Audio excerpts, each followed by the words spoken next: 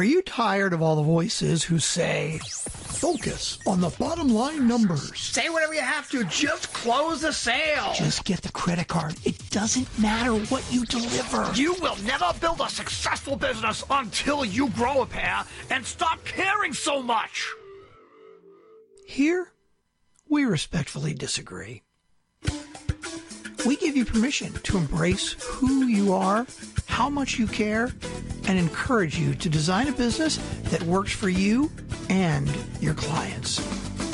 Welcome to The Art of Giving a Damn, the podcast that proves with every single episode that you can create a profitable business doing what you're passionate about and making a positive difference in the world. Now here's your host, Michelle Schaefer.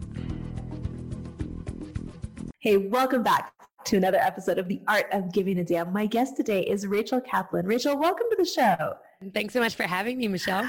I am excited to have a conversation with you. By way of intro for people listening, Rachel has been relentlessly studying healing since her life was devastated by the traumatic suicide of her first love at 14 years old. This lifelong personal pursuit led her on an international mission to study the different methodologies around the world and focused on spiritual practices of Eastern religions as well as cutting-edge Western psychological approaches. You're a longtime yoga practitioner and teacher as well as a bold, seasoned psychotherapist. So after 25 years of studying all around the world and working with students and clients, you simplified the single most important and necessary tenet of deep core psychological healing as the emotional equivalent to potty training. You created a new podcast called The Healing Feeling Shit Show to potty train grown-ups through the foundational and educational so that we can achieve emotional resilience. You also have a thriving psychotherapy practice in the San Francisco Bay Area. And besides healing, you delight in music, dancing, design, fashion, and the band Radiohead. Rachel, welcome to the show. And I gotta ask, what inspired the title of your podcast?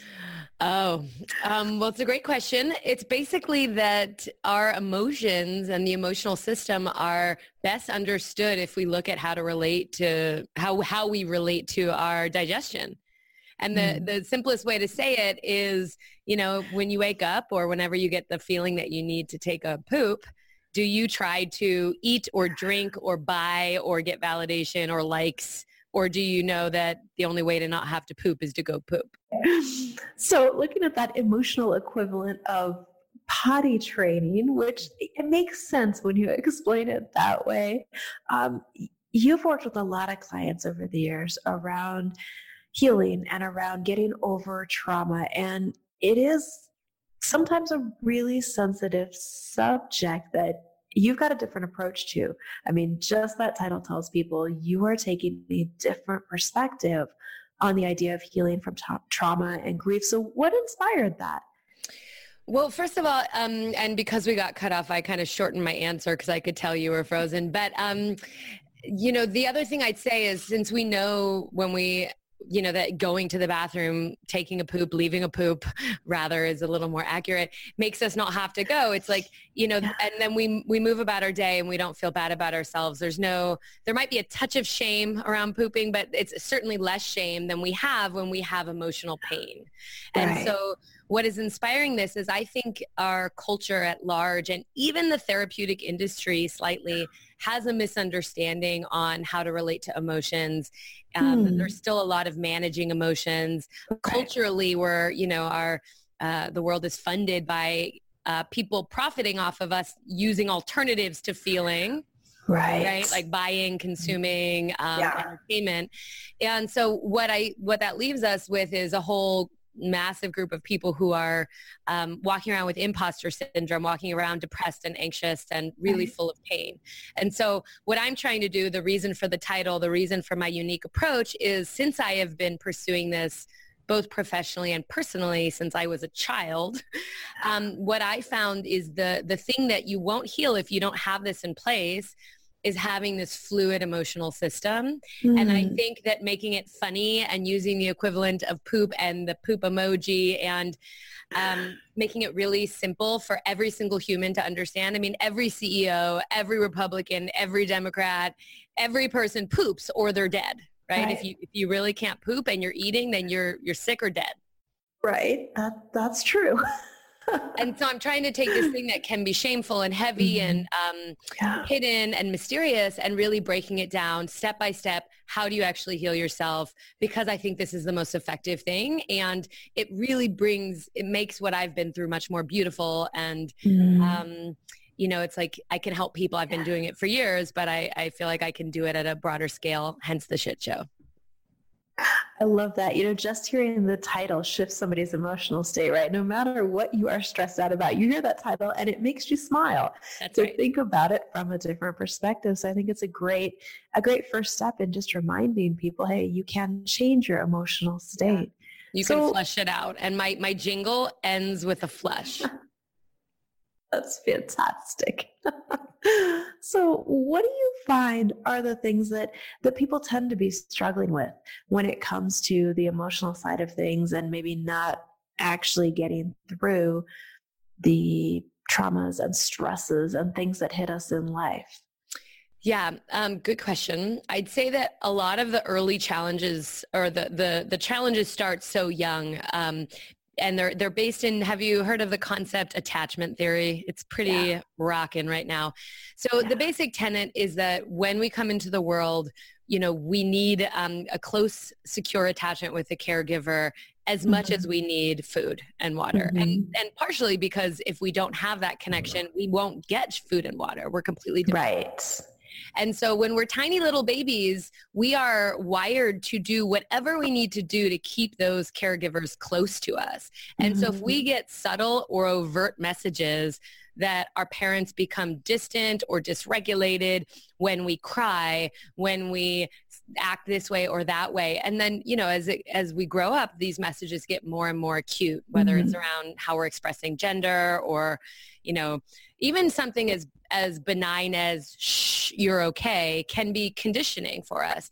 And so what happens is by the time people are in middle school, high school, and adulthood, you have a whole cluster of parts of you that you've pushed down into what I like to call the emotional basement. And we're trying to move through the world acting like we aren't sensitive, like we don't have these feelings or challenges that made our parents move away. And so how can you have success in your life? How can you not feel like you're an imposter or you're a fraud? And so much of you is kind of underground. And that's where anxiety and depression comes from. And also that's where I think people really get off track in their lives and start to follow what the cultural conditioning is instead of what actually fits them. Gotcha. Yeah. I mean, that makes sense because we are conditioned to not express certain emotions. You know, it's big girls don't cry and boys don't get emotional. I mean, we hear that from the time we're little.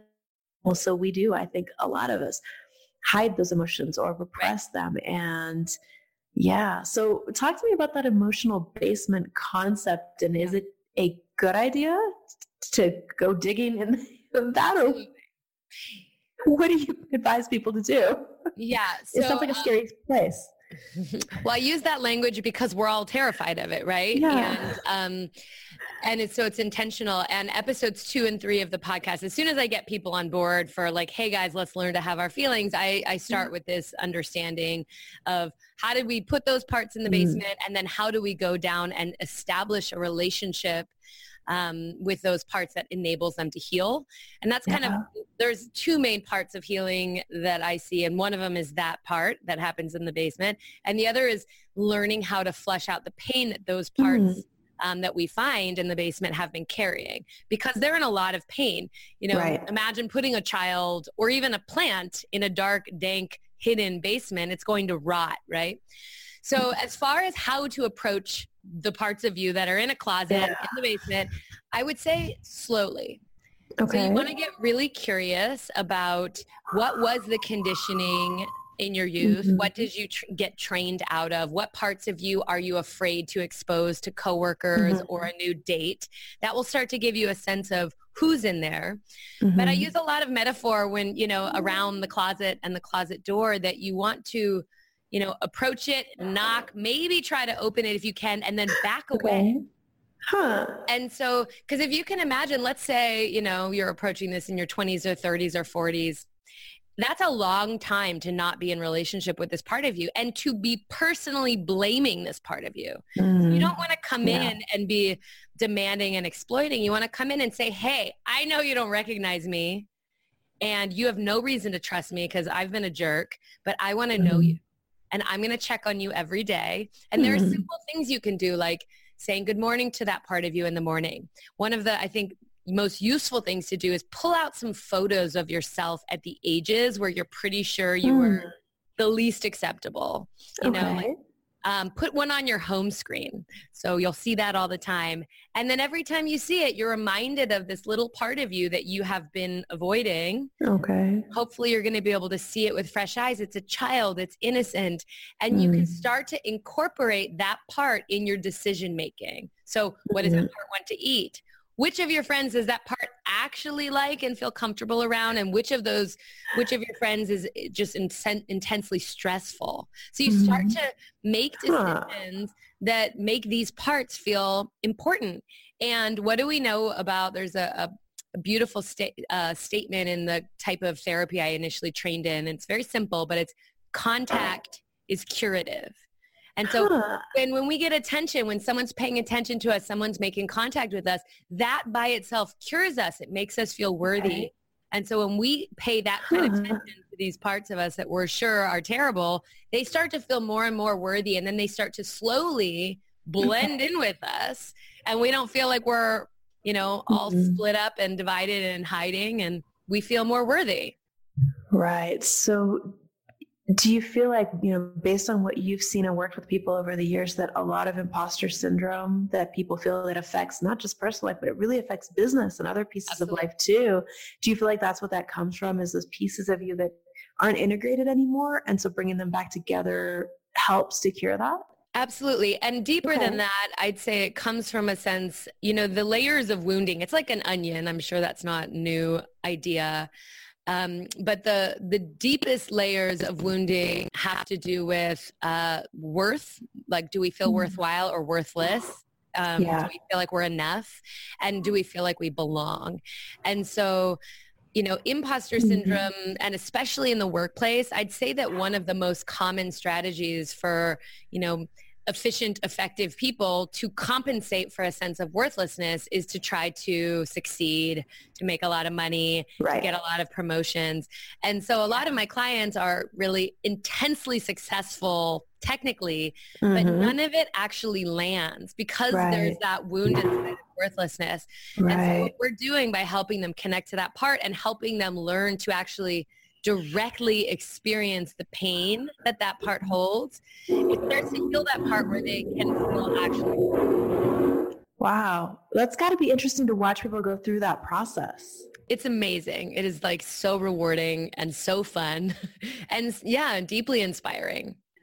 What do you find usually gets people to start to face that, to actually go, okay, I am ready to, for lack of a more accurate phrase, deal with my shit now? Yeah, exactly. I'd say a saturation of pain, like when someone has just, I think we really do have to try all the other strategies. Like, okay, does drinking 10 drinks in one night make me feel good?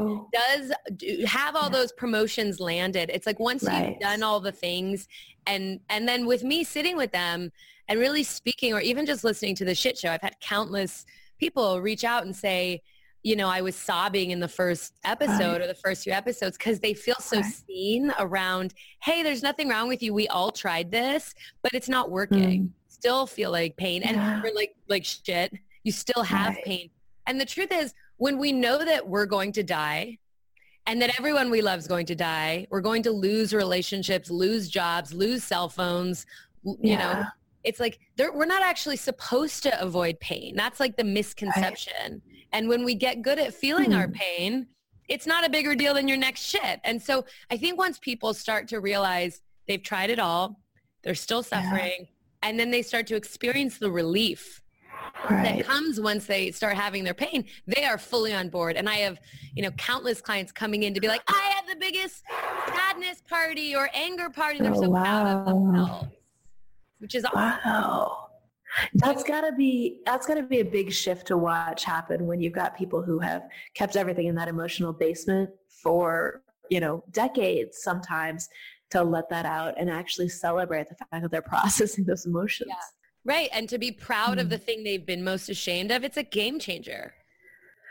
Yeah, that's a tough one. When I hear you say that and I think of things like that in my life, it's hard to imagine actually being proud of those moments. Right. But if you and I were in a deep relationship, or you were hours into the shit show where everything you're hearing is that the way to feel actually what I call emotional resilience, which I think is better than happy, because happy's great. And if you can achieve emotional resilience, a lot of the time you'll feel happy. But emotional resilience, in my opinion, is knowing whatever life throws at me, I can handle it because I can move my feelings through me. And once you start to experience that and you start to feel confident with your emotions, there's such a sense of empowerment that comes that you do feel proud. You're like, because you feel strong. You feel like there's nothing to hide.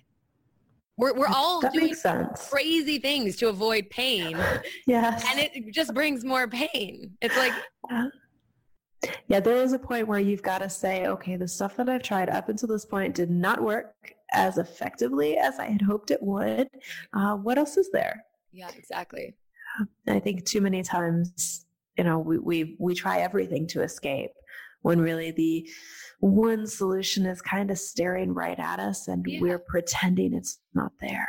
Well, I think the truth is we weren't trained. That's what's so sad. And that's part of why I'm using emotional potty training, because if no one taught us how to relate to our digestion, we wouldn't think it's no big deal. But it's time, it's time to learn how do we, the emotional system, just like every system in the body, if we were to cut ourselves, our body would know how to heal it. We sweat, we pee, we have all these systems that keep homeostasis. And the emotional system is the same. It's like, if you're sad, water drips out of your face if you allow it to.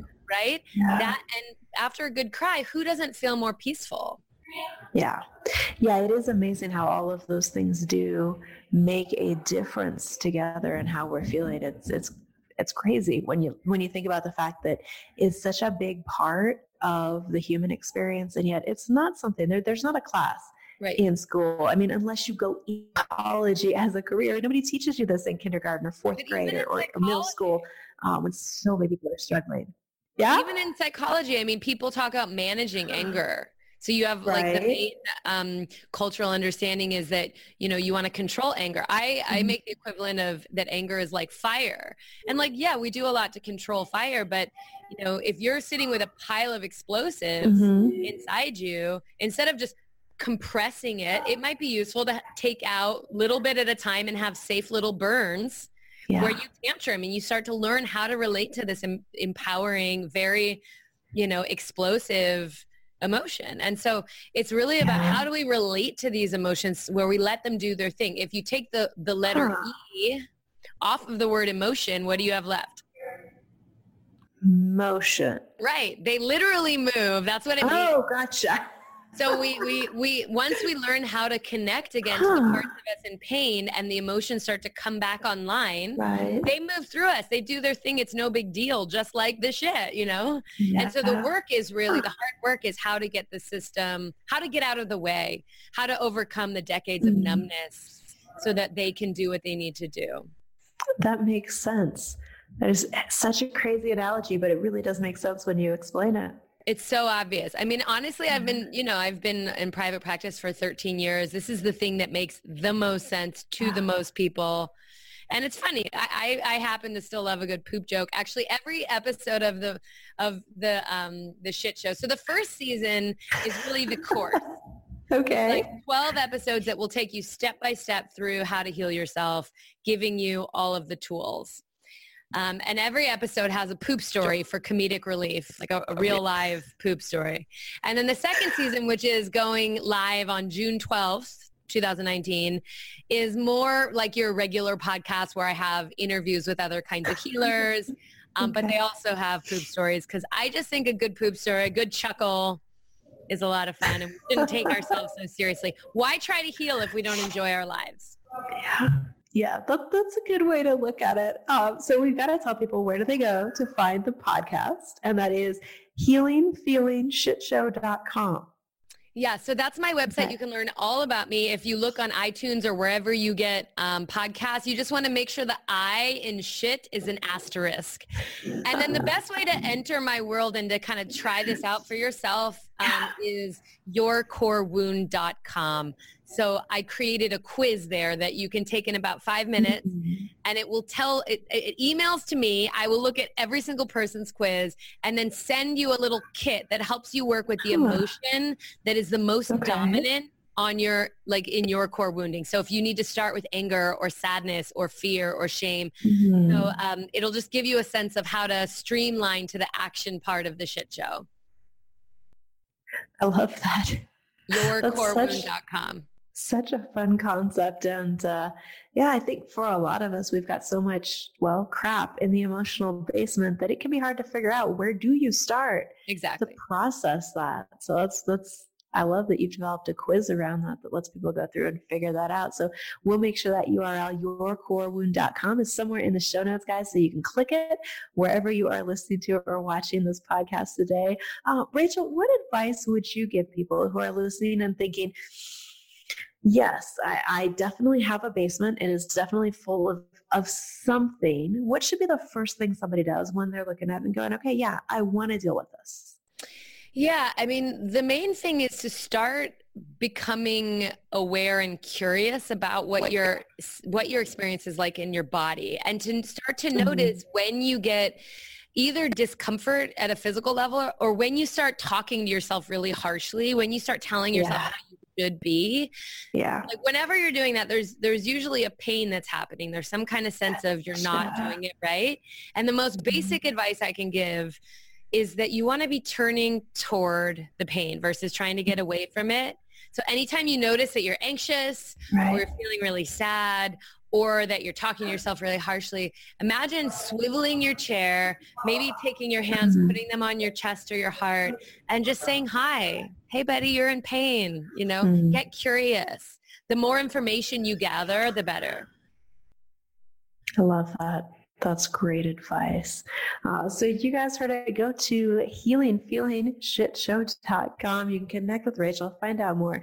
And if any of the adults that you love that are in your life have maybe some missing emotional potty training, feel free to share Rachel's site and her work with them as well. Point them in her direction, and maybe we can all make the world a little better place by going through the piece of potty training that most of us missed as children.